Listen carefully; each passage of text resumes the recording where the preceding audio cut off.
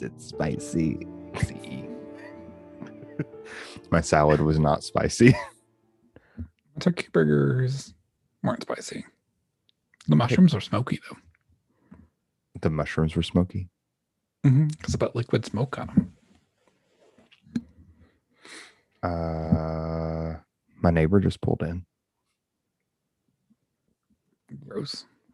Yeah, I know.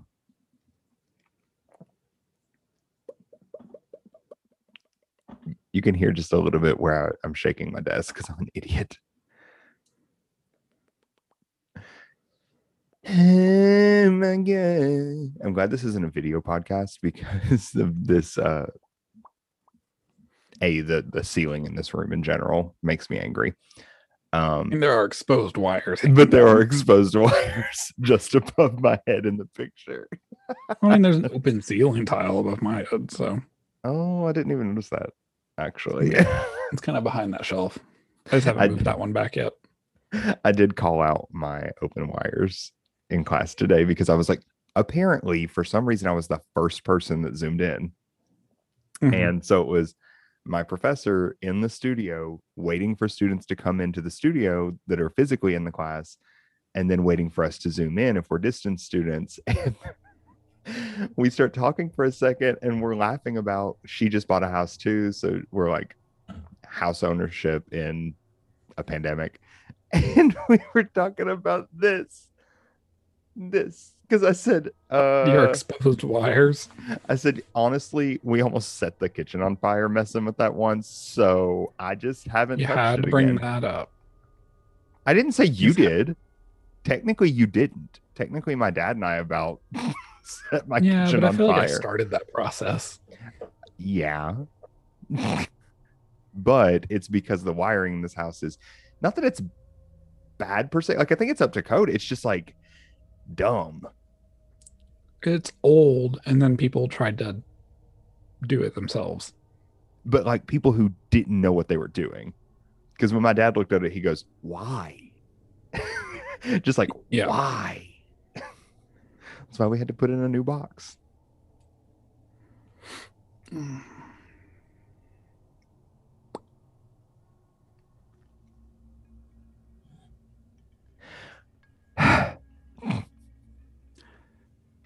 Can we just collectively sigh? Yeah, I'd like to. Yeah. I mean, honestly, it's fun the way that class that I was talking about starts. If you're in the class physically, and I do this sometimes with my classes, to try to separate yourself from the world that's going on right now. You stand and you're in the circle, which is like a very theater thing. Like we can make circles really well. Are you going to zip zap zorp the pandemic away? We're not zip zap zorping, but it's zip zap zop, first of all. Are you going to zip zap zop the pandemic away?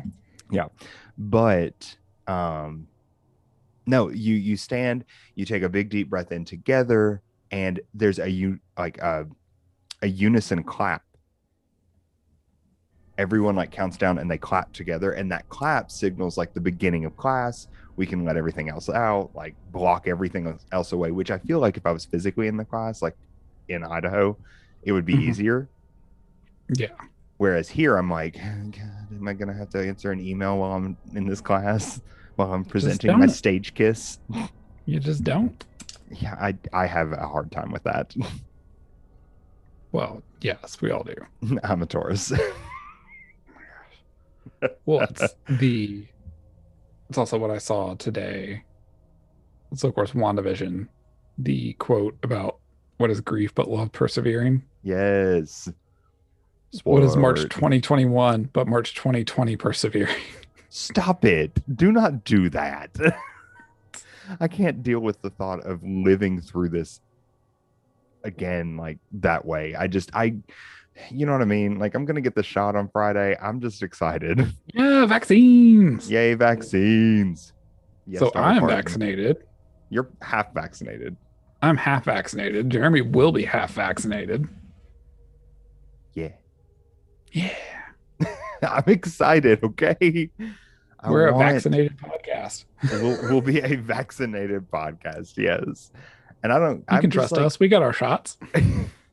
And I just don't like, yeah, I want to get them, and I want to get them out to as many people as possible.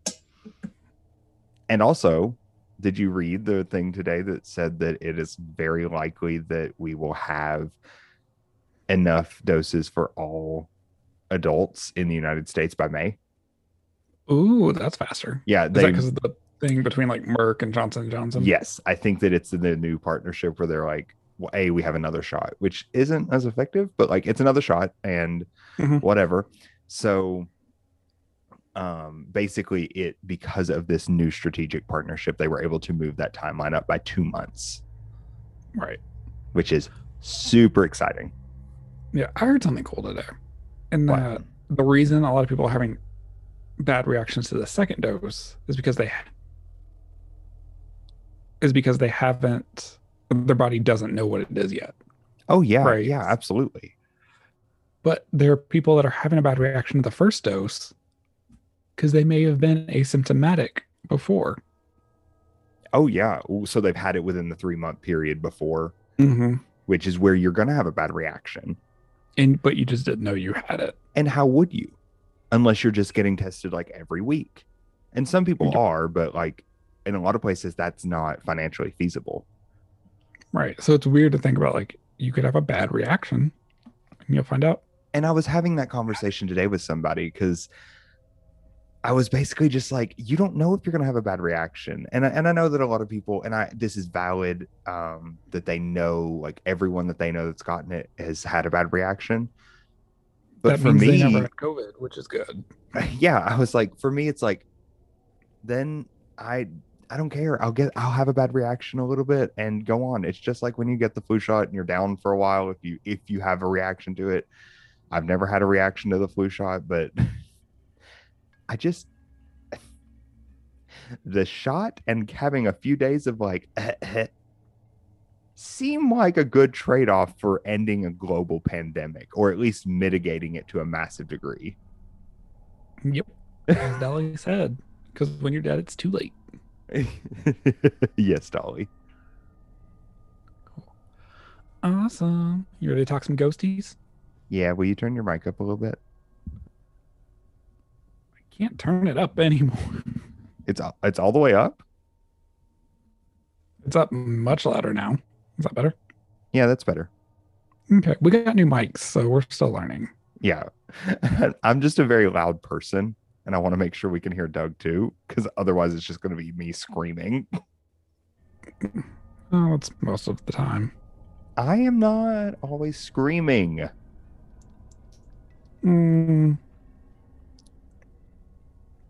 Questionable. It's not questionable. It's the reality. Yeah. Who goes first? You. Everyone just like clicked off right then. I don't blame them. I would too. Sorry, that was. Well, guys, it's been great. We've had a lot of fun with the podcast, but Jeremy cannot control his bodily noises. Well, have you met me? Unfortunately. Okay. It's either me or you, but I don't think. Did I go first last week? Who else would it be? It would be the ghost that lives in my house that you saw last week, or heard, or whatever. I thought I wasn't allowed to talk about it. I'm accepting it. I'm accepting the ghost. He lives here now. Okay. Well, I can go for. Well, wait. You said your story's a little shorter. I think it's a little bit shorter. Yeah. So do you want me to go why first don't you then? Go first. Okay. Go first. So wait, I have to click away from the video so that I can actually see what I'm doing. So, and I was very hesitant because I was like, have we done this already? Because I just think we have, but I couldn't find it on any of our episodes. I am going to do Flagler College. We haven't done it. Yeah. We haven't, and we've been there, which is why I was like, "Ooh, this will be fun, right?" Yeah, we've literally been there. So we're gonna travel down to St. Augustine, Florida, to go to Flagler College, which is a private liberal arts college in St. Augustine, and was founded in 1968. Currently offers 33 undergraduate majors and 1 master's program. So it's very like something I'm very accustomed to. It's like a destination college. It is a destination college, and we'll talk a little bit about that. So, some of the basic info: founded in 1968, the campus comprises 19 acres of St. Augustine. We walked all through it. And the centerpiece of which is the Ponce de Leon Hotel. No reaction. Not yet. Literally doesn't care. I'm like, ooh, I've been there. Yes, it is on the National Register of Historic Places, which is super fun. But let's look backwards a little bit before we talk about any of the hauntings. And some of this came from Wikipedia. Some of it came directly from the flagler.edu website. And some of it came from oldcityghost.com. And it doesn't have an author. It just says posted by blogger. I was like, okay, well, I guess you don't get credit. Some intern they paid in coffee. Yeah, exactly. So some of it is paraphrased from there, and some of it I'm just going to go over and read those quotes because they're quotes from people's haunting experiences. So, okay. Sorry, the coffee is trying to come out of me at 8:30 at night. Ew. So first, we know that the college's namesake was Henry Flagler, and he used St. Augustine as a winter home. In 1879, Flagler's wife fell sick, and their doctors advised him to take her down to Florida to let the sea air heal her. That's what everyone did back then. I mean, they really thought if they went down because the temperature's different, it's a more even climate, that she would do better. Well, she didn't. She died. Mary Flagler died in 1881. Eek, sorry. But Henry, however, had already decided by that point to stay in St. Augustine because he fell in love with the area. And he kind of fell in love with it because it wasn't developed at all. It was very wild looking. Still kind of is. Still kind of is, but he fell in love with it for this. Now, we don't have to worry about him for too long, though, because he wasn't single for very long after she died. He was married 2 years later in 1883 to Ida Flagler. I think Ida is the right name. I always get it a little backwards. We'll get to her.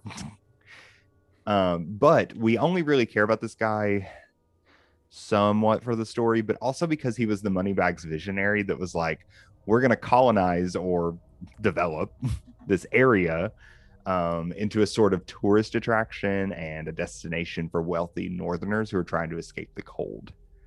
And yes, colonize. Also, you said the Moneybags, and all I pictured was the Monopoly guy. Yep. I love it. So thus, since he was like all about developing this area into like this big destination, he decided to build the Ponce de Leon Hotel. Now, Thomas Edison is apparently a big part of the story. He provided DC current for them, like the things to do it, and that's how they powered it, was with his stuff. But I kind of hate Thomas Edison, so we're gonna gloss over him. He was definitely like a butt. Oh, he was awful. Like, you can say ass. That wasn't what I was going to say, but okay. Oh, well, yeah. Well, he was. And I don't know. See, that paints a certain picture of this place for me, that it's like Henry Flagler, who's very clearly like a kind of a colonizer, coming from the North. We're going to tame the savage. Oh, he was 100% a Republican. Oh, yeah. Oh, yeah. But then we've got Thomas Edison, who I just don't love because he was fighting at the time with the Westinghouse, Nikola Tesla, that whole thing. So there's a lot. Electrified an elephant. Yes, he literally killed animals to prove that like AC wasn't safe, which is stupid, but it's anyway. So that was a whole big deal. It was revolutionary in that it had electricity in this area, which was like, ooh, a whole hotel with electricity. People wouldn't even touch the light switches. They were scared. Oh my God. Which, like, I mean, I'd be scared of anything that Edison touched too. But why do I have such a deep-seated hate for that man? I hate Thomas Edison. And this is not the first time I've talked about not liking this man. I just don't like him. Anyway, Very so the odd thing to hotel, hate. do what? It's a very odd, like, hate to harbor. I don't know why. Every time I read about him, I'm like, you didn't actually come up with half your ideas. Do Like you most people? stole them from your essentially your interns and slapped your name Like on it. modern business. Yeah, exactly. So anyway, the hotel was built and it was opened in 1888 to wild success. So much success that they actually had to build multiple other hotels and resorts to like accommodate the amount of people that were coming to St. Augustine. Now it finally closed in 1967. So it had a pretty good run there. Long. It's a nice long run. Yeah, that's a long run. It served many purposes. It was a big thing in the Civil War because it was like a Coast Guard thing, which I think we saw when we went on our tour. Some of those different places. So in 1967, it closed, and a year later reopened as the flagship centerpiece for Flagler College, this brand new college named after the man who built, or sort of built, the Ponce de Leon Hotel. So there's our history of what we're looking at in terms of the college itself. But one of the things that I want to point out here is that we're going to hear some weird stories. Don't we always? Yes, but these are just firsthand accounts is what the way that they're kind of given to us. Some of them are anyway. So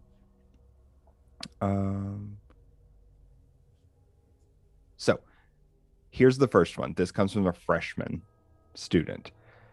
When I was a freshman, I lived in the dorms.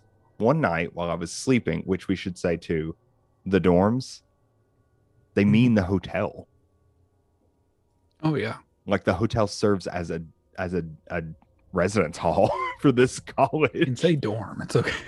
Well, I mean, it's a whole thing to me that this hotel that is also the centerpiece of the college is a dorm. Like it's not just an admin building or something. So one night, admin building. Do what? It is part admin building, though. Yes, but the fact that an admin building and a dorm are the same place is kind of weird to me. Anyway, so this girl says that one night while I was sleeping, my roommate said that she saw someone standing at the foot of my bed in all black. I wore a lot of black clothes, so she assumed it was me and tried to get my attention. She said that the figure didn't move, didn't react to her talking. She just kept looking at me. And from that moment forward until I moved out of the dorms, this lady in all black just stood in the corner across from my bed. She never bothered me. She never made anything happen, but she always stared at me when I was sleeping and falling asleep at night. Thank you. I was waiting for a reaction. The reaction was literally just, no, thank you. No, thank you. Like, no, go see bedtime stories, please. But this hotel has actually been haunted for much longer than just the time that it was than now, since the 60s when it became a college. So we've got this first story that comes from this idea that Flagler was a strange sort of guy, and he had his own religious beliefs and practices. Oh boy. So when he died, he ordered that all of his properties would open their windows and doors. He was afraid of being trapped in one of his constructions. Okay, Mary Winchester. I mean, very Mary Winchester. But so all of them obeyed the overlord, except, you guessed it, Flagler College. Wait, when did he die? I don't know, actually. When did Henry Flagler die? Because he was pretty old if he was still around in the 1960s. He died in 1913. So it must have been back when this was still a hotel. No one did it. But a janitor closed the doors and windows while Flagler's funeral was in full swing. And they say that this action trapped Flagler's ghost inside the Cherish building and that he is the apparition that some people see when they're around campus. I don't know. I mean, I tried to take a bunch of pictures when we were on that ghost tour to see if I could like catch a ghosty, but I love that we started this podcast like this is the first time we've ever been like ghosties. It's Also, not. can you imagine thinking you're going to turn into a ghost, but not thinking, oh, I can just go through that door or window? No, like that's the thing. Like ghosts don't. Oh, it's a whole thing. But apparently, he really believes that. Yeah. Also, unrelated. Did you just hear bow shake? No. Okay, it must just be on my end, but I just heard him just like go crazy. That's insane. So the next one is the one of Anyway, the so Flagler's ghost is caught. yeah, Flagler's ghost is supposedly walking around, but it's not just him that's walking around. Flagler's second wife, Ida Alice Flagler, was apparently a little bit I mean, as someone is on as many meds as I'm on, I can say she's a little mentally unstable. I feel like that's Oof. okay, right? That's not uncouth to say. But Yeah. she had been committed multiple times to different sanatoriums, and she ultimately died of consumption, which was Tuberculosis. it was TB. So Ida was Also said typically treated with right by sea going to air. Florida. Yeah. But she was said to have been driven mad by Flagler's philandering ways. Ew. Yeah. The man apparently had multiple mistresses, and her ghost is said to haunt the college and is oftentimes seen in front of a large painting of Flagler himself, staring at the image, seeming to damn the man. I'm just imagining seeing a ghost flip a painting, the bird. Just like standing there like "Grr." But it's not just her either. So there's another ghost that's supposedly one of the mistresses. Because Ida, she not just like she was like, I don't even know if I would say she was crazy necessarily, but apparently what was happening was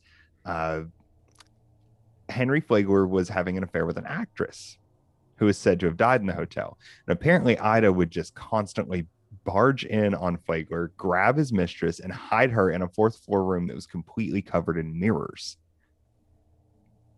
That's terrifying. Yeah. The room was, in fact, a psychomantium.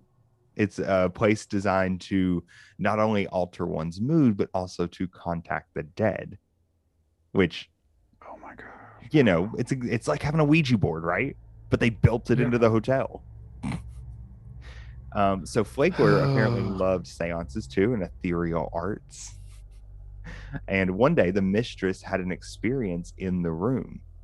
No one knows what exactly happened, but she was driven mad. Now, have you heard the stories of these like mirror rooms? Yes. Like they're supposed to, there's a lot of supernatural stuff attached to that. Yeah. If you listen to like the No Sleep podcast, there's a lot of stories on there about it. It's called like what? Like the Devil's Toy Box or something? The Devil's Toy Box. That's it. Wait, did another Uh, podcast do that? Scared to Death did it. Did they do it? Yeah. So Mhm. mirror boxes are like not okay, right? Yeah. It's a big deal. But after this, she was driven mad and she actually went and hung herself from a chandelier. Now, the one like there in the atrium. yeah, that big chandelier in the atrium. Mhm. Apparently, There's a picture of that on my Instagram. there is a picture of that on your Instagram. I didn't know someone hung themselves from it. No, and why didn't that girl tell us that when we went on our tour? Or did she and I just forgot?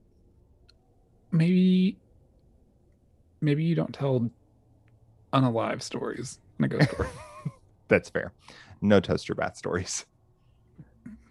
So anyway, that room is now apparently used for like storage, because when they were repurposing the building for housing, students wouldn't spend more than a month in that room. Is it still covered in mirrors? Well, no, they took the mirrors down. Oh, okay. But they alleged that screams in the middle of the night would rock them awake and their beds would shake uncontrollably. Typical college experience. Yeah. So, let's see. There's one more quote that I want to read and then I will be done. All right. So the only thing that scared me into shivers was a morning in November when I was showering and the door seemed to slam suddenly. The light burned out, and now everyone knew that you were probably the most vulnerable in the shower, right? Mm-hmm. I mean, yeah. The student says I was petrified. I jumped out of the shower, ran the 12 or so feet to the door, and ran out in my towel. Quickly threw on a t-shirt, ran outside to the rotunda where we've been, Hmm. where all the lights were on, and no one seemed frantic about a blackout because it never happened. And it never happened again. But that was it. If you want a semi-active night, go sleep in room 300 in Ponce Hall. No thanks.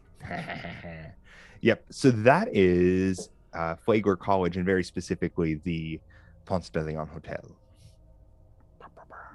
It's a really pretty building, though. It is so pretty. And honestly, like, that whole town's haunted. Oh, yeah. Like, very. But I think some of it goes back to them heavily colonizing it. Like, ow, sorry. Okay, I don't think it's colonizing it. Well,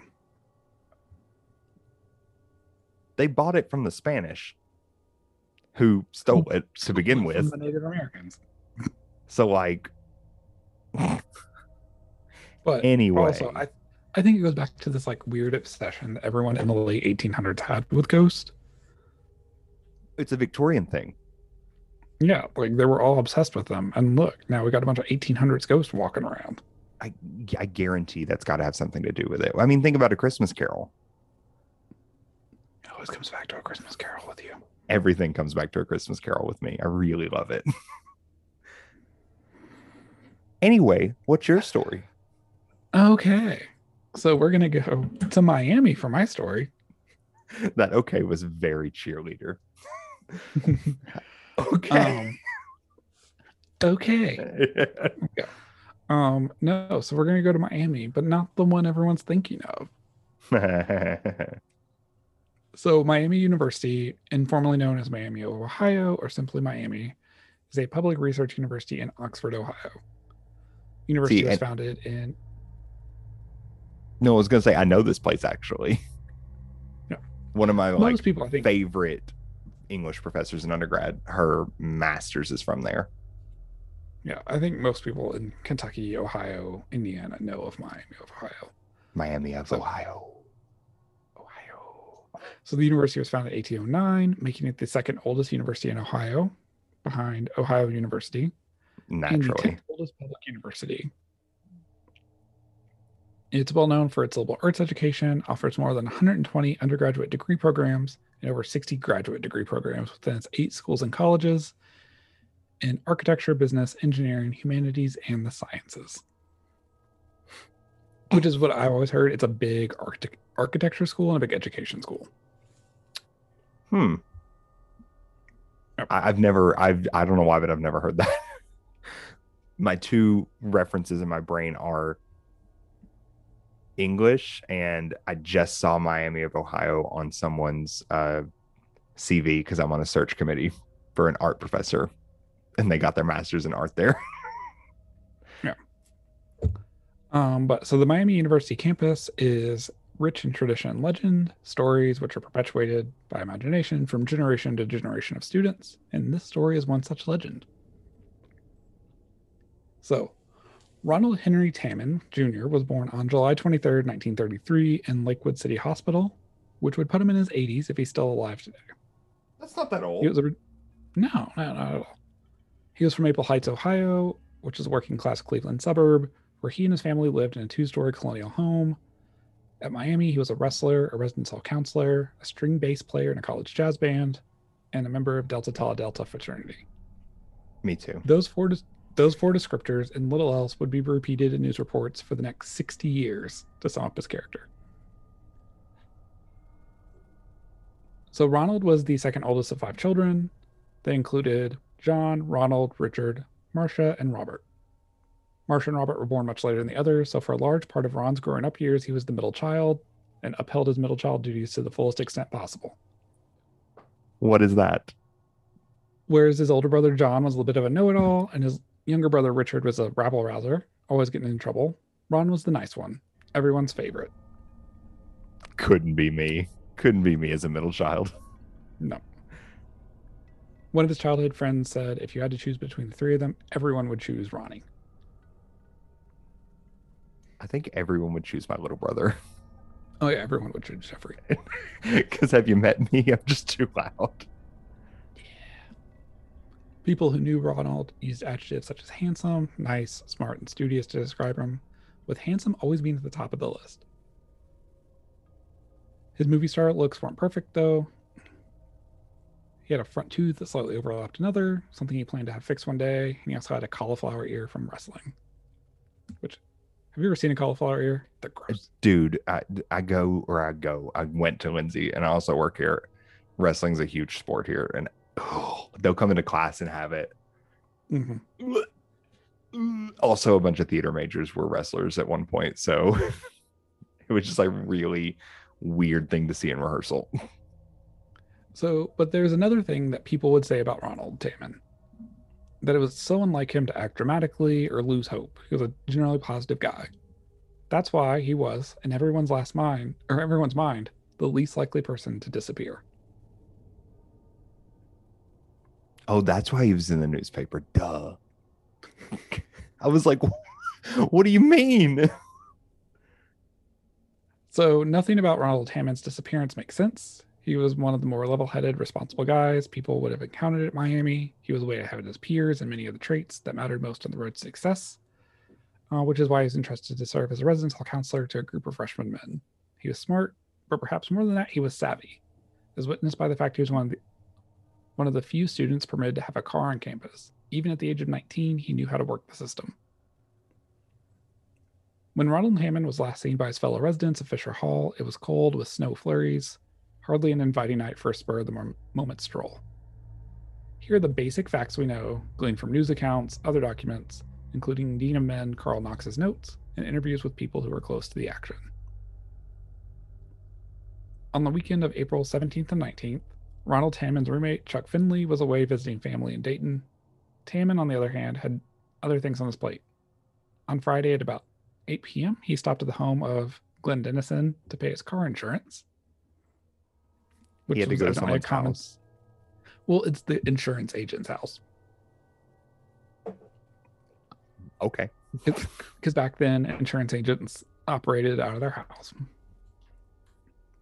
Taman stayed a little while to socialize, and Dennison later recalled that they discussed the Campus Owls, the jazz band that Ron played the string bass in, and one of Ron's favorite topics. In those days, students often attended classes on Saturday, and according to Ron's schedule for the semester, he would have had an 8 a.m. math class and a 10 a.m. speech class. On Saturday night, he played a gig with the Owls at the Omicron Delta Kappa Carnival, a popular fundraiser. In a news article, Ron's brother Richard, who was a freshman at Miami that year, said he was with Ronald until 11 or 11:30. Another news article claims Ron then participated in a bull session at Delta Tau Delta fraternity that night as well. The next day, Sunday the 19th, several Taman sightings were reported. During the window of 3 to 4 p.m., Taman was seen studying psychology in his dorm room, Fisher, room 225, according to Dean Knox's notes.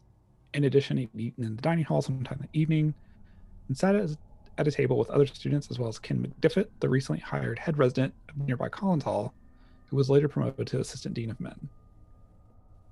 Dean of men? Before there were dean of students, there was a dean of men and a dean of women. Oh, okay. Because clearly, you couldn't have a male dean of women or female dean of men. I really feel like it was probably more about the other. Yeah. McDiffett, who passed away in 2006, had told his wife Ruth that the conversation had been light and that Taman was talking to the others about what else? The Campus Owls. They really liked this jazz band. Okay. I guess. At roughly 5:15 p.m., Taman is spotted by a dorm mate, Richard Brennan, who lived across the hall from Taman, and said that Taman seemed to be acting normal. Two former Fisher Hall residents recall seeing Taman wearing a towel and heading into the shower that day, although they could never agree on the time. One said it was the afternoon, one said it was later in the evening after dinner. At about 7 p.m., Taman's in the room 212 of Fisher Hall, in good spirits. His friend Richard lived in this room. Richard said Taman was helping him with some homework while their roommates were out for the evening. Sometime later, it's not clear, Taman told Titus he needed to do his own homework and walked down the hall towards his room. At around 8 p.m., Ronald was seen again, this time heading downstairs to obtain fresh sheets for his bed because someone had put a fish in his bed. I will murder someone. Yeah. I So no, just no. after his disappearance, people wondered if this was the mafia leaving a calling card warning him that he'd be sleeping with the fishes. The mafia? Really? But it was actually his friend Richard, who he'd just been doing homework with. So So it Richard was and a Ronald prank. liked to play practical jokes on each other. Ronald had recently short sheeted Richard's bed to get even. Richard had tucked a dead fish into Ronald's sheets. Ew. Yep. Also, imagine what that smelled like. Imagine what that mattress smelled like. Like soaks in. Yeah, because they definitely weren't made like they are now. Right. So while Ron was retrieving the fresh sheets, Miss Todd Hunter, the residence hall manager, remarked to him that he looked tired, to which Ron responded he was and he planned to go right to bed. According to Dean Knox's notes, Ronald had indeed made up his bed because the mattress had new sheets on them, all except putting the pillow in the pillowcase. I hate doing that. I mean, just in general, I hate making the bed. I was like, it's a very specific thing. No, no, no, no, no. I put all of my pillows in pillowcases. Yeah. So it's impossible to pinpoint an exact time, but sometime between 8 and 9 p.m., Ronald Hammond went off the grid forever. I don't like this. There's Yep. something about someone missing that really it could be all the books I've read. All those thriller books are always about people missing. This freaks me out.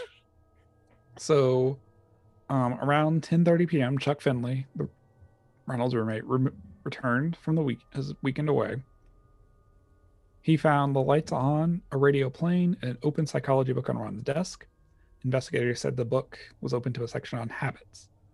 Tammann's car keys were also there, as were his wallet and most of its contents, including his draft card, driver's license, musician's union card, and other forms of identification. Whatever cash it had held, Finley estimated it was probably about $10 or $11 was gone. Tammann's car was in its usual parking spot, where his bass fiddle was in the back seat still. He left Bass his high school fiddle. class. He left his high school class ring along with other belongings, but he must have held onto his wristwatch because it was gone. Other than that, other than what he was wearing that day, a tan sweater, blue pants, and a blue and tan checked Mackinaw jacket, all of his clothes remained in the closet. From the look of things, Ronald Hammond could have returned to his room at any moment. Maybe he had every intention of doing so, and something awful had occurred. But then again, maybe it was all by design. Like someone took him and it did all that. Maybe. I'm confused. We're going to get to theories here in a minute. Okay, good. So once all major parties had been informed of Hammond's disappearance, at least 2 large-scale searches and several investigations ensued. On Saturday, April 25th, more than 400 students, including Air Force ROTC members and Hammond's fellow fraternity brothers, fanned out to search an extended area around Fisher Hall. The next day, 3,000 acres within Houston Woods, a state-owned forest that would later become a state park, were searched by prisoners in Ohio's honor camp. No sign of Tammon. The April 28th, 1953 issue of the Miami Student newspaper reported that a 5-state alarm was issued and an investigation of all rail, bus, and plane terminals had brought to light no clues. Dean Knox was assigned the task of overseeing the university's investigation. Oscar Decker, who had just started his job as a police chief the prior month, led the Oxford Police Department's investigation. Other agencies to become involved were the Butler County Sheriff's Office and the Ohio State Highway Patrol, which we've had run-ins with them before.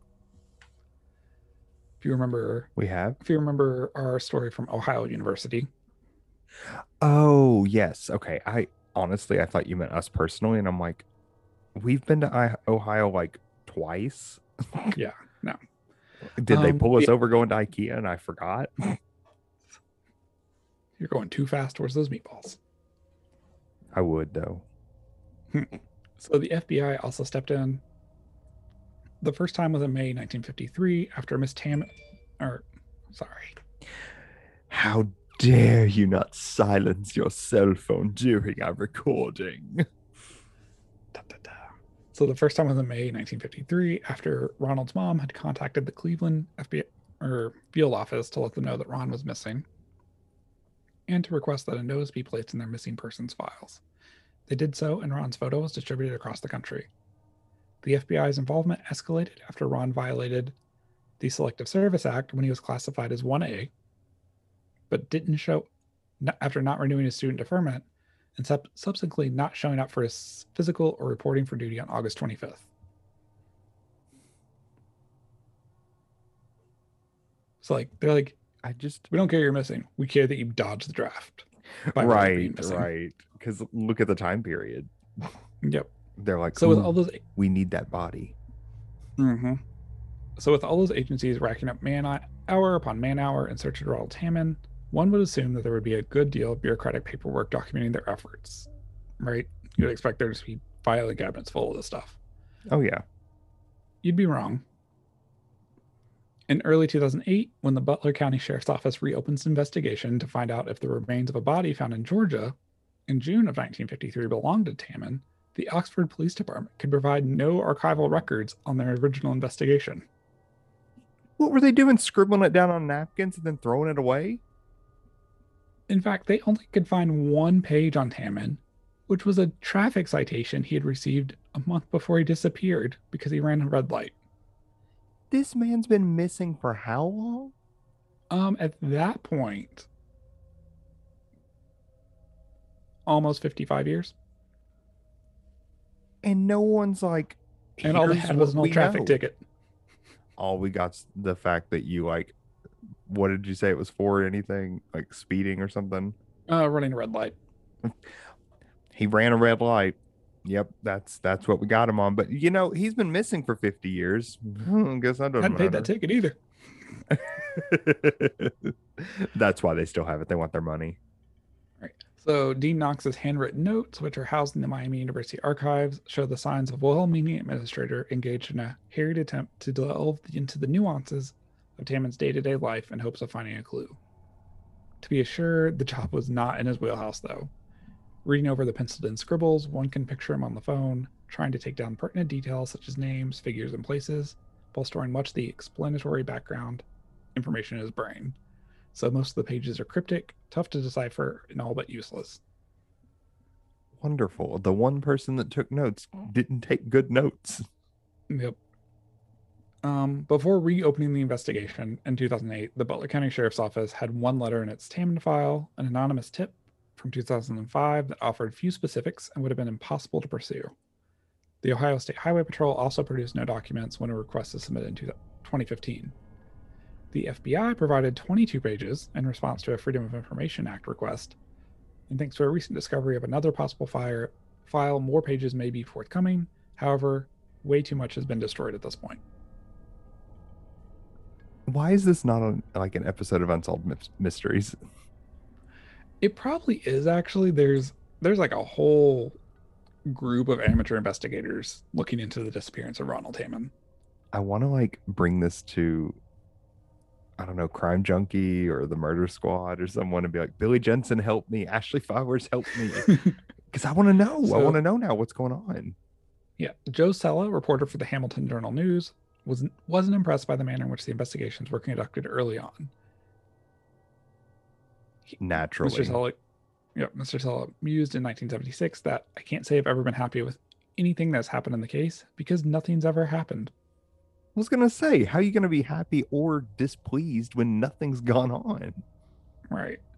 So the earliest hypothesis from investigators was proposed as early as April 24th of 1953 was that Ron had experienced amnesia and just wandered off, not knowing who he was or where he was supposed to be. With no history of any kind of situation like that? Yeah, I think definitely. The only Very thing, likely. Yeah, so they had already ruled out foul play, citing his wrestling credentials as evidence. They said that Tammond was rugged and strong and would have been able to take care of himself. As time wore on, however, some wondered if he may have simply walked away voluntarily.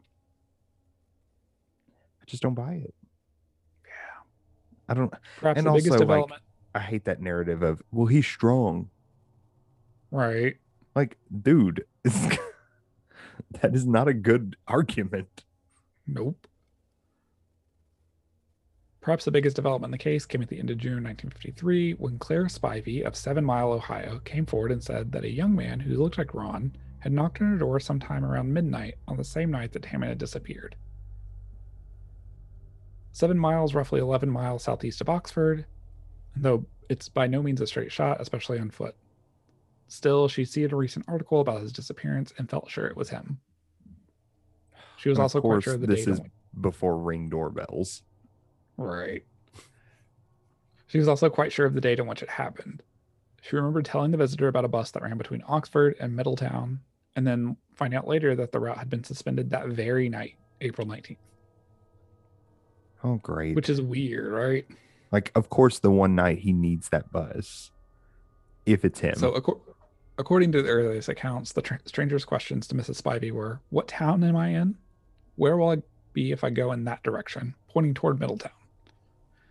The stranger's short haircut and deep eyes were most memorable to her, as was his lightweight check jacket. He seemed a little embarrassed, she said, and there was a smudge of dirt or grease on his face, as if he'd been trying to fix a flat. Some people, such as Oscar Decker, believed wholeheartedly that it must have been Ron, and that her story fit the amnesia theory to a T, while others, including Ron's brother Richard, noted discrepancies in her story and weren't convinced. Me either. There's something that's not, I don't know, something doesn't sit quite right about that. And something doesn't sit quite right about this whole story. And well, you're right. I also, like, you said that she noted that he like had smudges on his face or something, and my first thought is that if he does have amnesia, I don't think it's because of a car thing, because his car was still on campus. Right, his car's still sitting outside Fisher Hall. So I'm like, did someone abduct him, and did he get away? Mm-hmm. And then got lost. But then I don't know what happened to him after that, because like, where did he go? Right. So 2 clues were brought to the public's attention 20 years after the fact. Naturally. Yep. So these are from Dr. Garrett Boone, a family physician and the coroner for Butler County, and H.H. Stevenson, a housing official at Miami. So in a 1973 article by Sella, that reporter, Dr. Boone said that Tammin had visited his Hamilton office on November 19th, 1952, 5 months before he disappeared, and Boone still had the medical record to prove it. But he proved he was there. Okay, so the one person who kept his records. Right. Tammin's reason for the visit was to have his blood type tested, a request that Dr. Boone hadn't received from anyone else in his 35 years of practice. He just very randomly wanted to know what his blood type was. I mean, okay. I mean, I guess time-wise that's weird, but yeah, like, why do you just randomly want to know your blood type? A positive, by the way. I think that's mine too. I don't really remember. H.H. Stevenson, who had known Ron and had granted him approval to have a car on campus, thought he'd seen Tammin in a hotel restaurant in Wellsville, New York on August 5th, 1953, as he and his wife were returning home from a vacation. According to a 1976 anniversary article, Tammin's lookalike was sitting at a table with a group of men, and he was looking right at Stevenson from across the room. "He was sort of looking right through me," Stevenson said. Unfortunately, Stevenson didn't say anything to his wife till after they'd left the hotel, when she was like, "You're stupid, go back." Right, like, he's missing, so... Yeah, so like she immediately convinced him to return to see if it was him, and that group of men were gone. Both Boone and Stevenson had come forward early in the investigation with their information. However, university officials had kept the stories to themselves. Why? Yep. That helps no one. So when Fisher Hall was torn down in the summer of 1978, the debris was searched for any signs of Tammin's remains. Oh, they thought he might have been buried in the building? I guess. But nothing was found. University officials did elect to save the door frame and the keystone from room 225, among other noteworthy architectural features. That feels morbid. Yeah, like, why the door frame? My only thought, like, if you kept the door, or the lock in case like maybe you found his oh wait, no, you said his keys were still We're still there. never mind. No, Yeah. then it doesn't make sense other than it's just this college being morbid. Yeah. So that's pretty much where things stalled until 2008, when Frank Smith, Butler County's cold case detective at the time, turned up the heat. Mike Freeman, a fellow cold case detective in Walker County, Georgia, had contacted him to let him know about a murder he was trying to solve. The dead body had been found in June 1953 in a ravine outside Lafayette near US 27, and after Freeman had conducted some online research, he wondered if the body might have been Ronald Taman. Basically, who else disappeared in 1953? Right. Smith and Freeman, along with Walker County Sheriff Steve Wilson, decided to find out if DNA technology could solve the two cold cases in one fell swoop. So Marcia Taman, Ron's younger sister, provided a DNA sample for comparison, and on a sunny February day in 2008, the body was exhumed from an unmarked grave. All that was left of the dead man was several bone fragments, which were collected and transported to the Georgia Bureau of Investigation for analysis. Unfortunately, the DNA was not a match. And of course, everything goes to the GBI. Everything goes to the GBI. You hear it on every podcast. Yep. The Ronald Taman investigation, though not officially closed, is dormant once again. No. So there are theories that I can hypothesize on. Well, actually, all my credit is to Jennifer Wegner. She is an author that has compiled a very comprehensive blog on the disappearance of Ronald Taman and is working on a book about his disappearance. We love true crime authors. Right. So the big theory, so there's two overarching theories. One is a little more like run of the mill, and one's a little more outlandish. The run of the mill theory is that Ronald was failing his classes and was going to lose the ability to defer his draft service. Okay, so they're just saying he's a draft dodger at this point. They're saying he's a draft dodger. For the more spectacular purpose, theorized that he might have been not straight. But wouldn't that get you out of the draft too at that point? No, well, yes, but not in a good way. Oh, okay. Well, yeah, that. Yeah. So unfortunately tracks. Yeah. Now I don't know what evidence exists to support that theory, but that is kind of the straightforward theory. The not so straightforward theory is that he had kind of identified that about himself and was receiving hypnosis therapy from one of his psychology professors. But it's the 50s, so maybe. This is supported by the fact that his psychology professor lived down the street from his insurance agent that he visited the couple of days before he disappeared. The psychology textbook, like, right, all of those little pieces. Right. That goes on to say that he was easily suggested or easily suggestible when it comes to hypnosis. Like some people are easier when it comes to being hypnotized than others. Mm-hmm. And basically, to boil it down, the psychology professor might have handed him over to the CIA. For what? This is right before the MK Ultra experiment started. Oh. This is in that like a similar time frame. It's a little early, though, but that seems like the theory I'd go with, though. Yep. I mean, that's just I don't know, that tracks. Mm-hmm. And MK Ultra, like everything that's come out about that is just real screwy. So yeah, so something similar to that is the other like big theory. Yeah, I have not done enough research on it to come up with like a theory or even like say this seems more plausible than the other, but I like that one. Let's go with that one. Still creepy. MK Ultra's creepy. Oh my god. Well, yeah. But yeah, so that is the story of Ronald Taman. Oh my god. Now I want to know more about him. Yeah, there's a lot out there on him. Don't send me down a rabbit hole. I have a bunch of stuff to grade later. I can't do that. I can't rabbit hole. Rabbit hole, rabbit hole. No.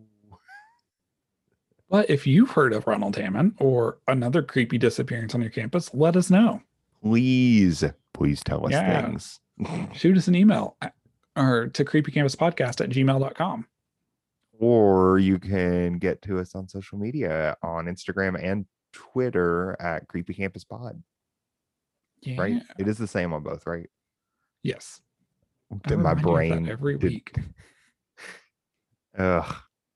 I'm a mess. You can also find links if you want to rabbit hole yourself. We'll link to the blog on Ronald Hammond and the sources from Jerry's story as well on our pod page. You can find that in the links on our Twitter and Instagram. Yup. Link in bio. Okay. The best part's no one saw him. Oh yeah, no one can see you doing the thing. All right. I'm done. I'm out of things. I'm done. Yeah. All right. Have a good week, y'all, and we will catch you next time. Bye. Bye.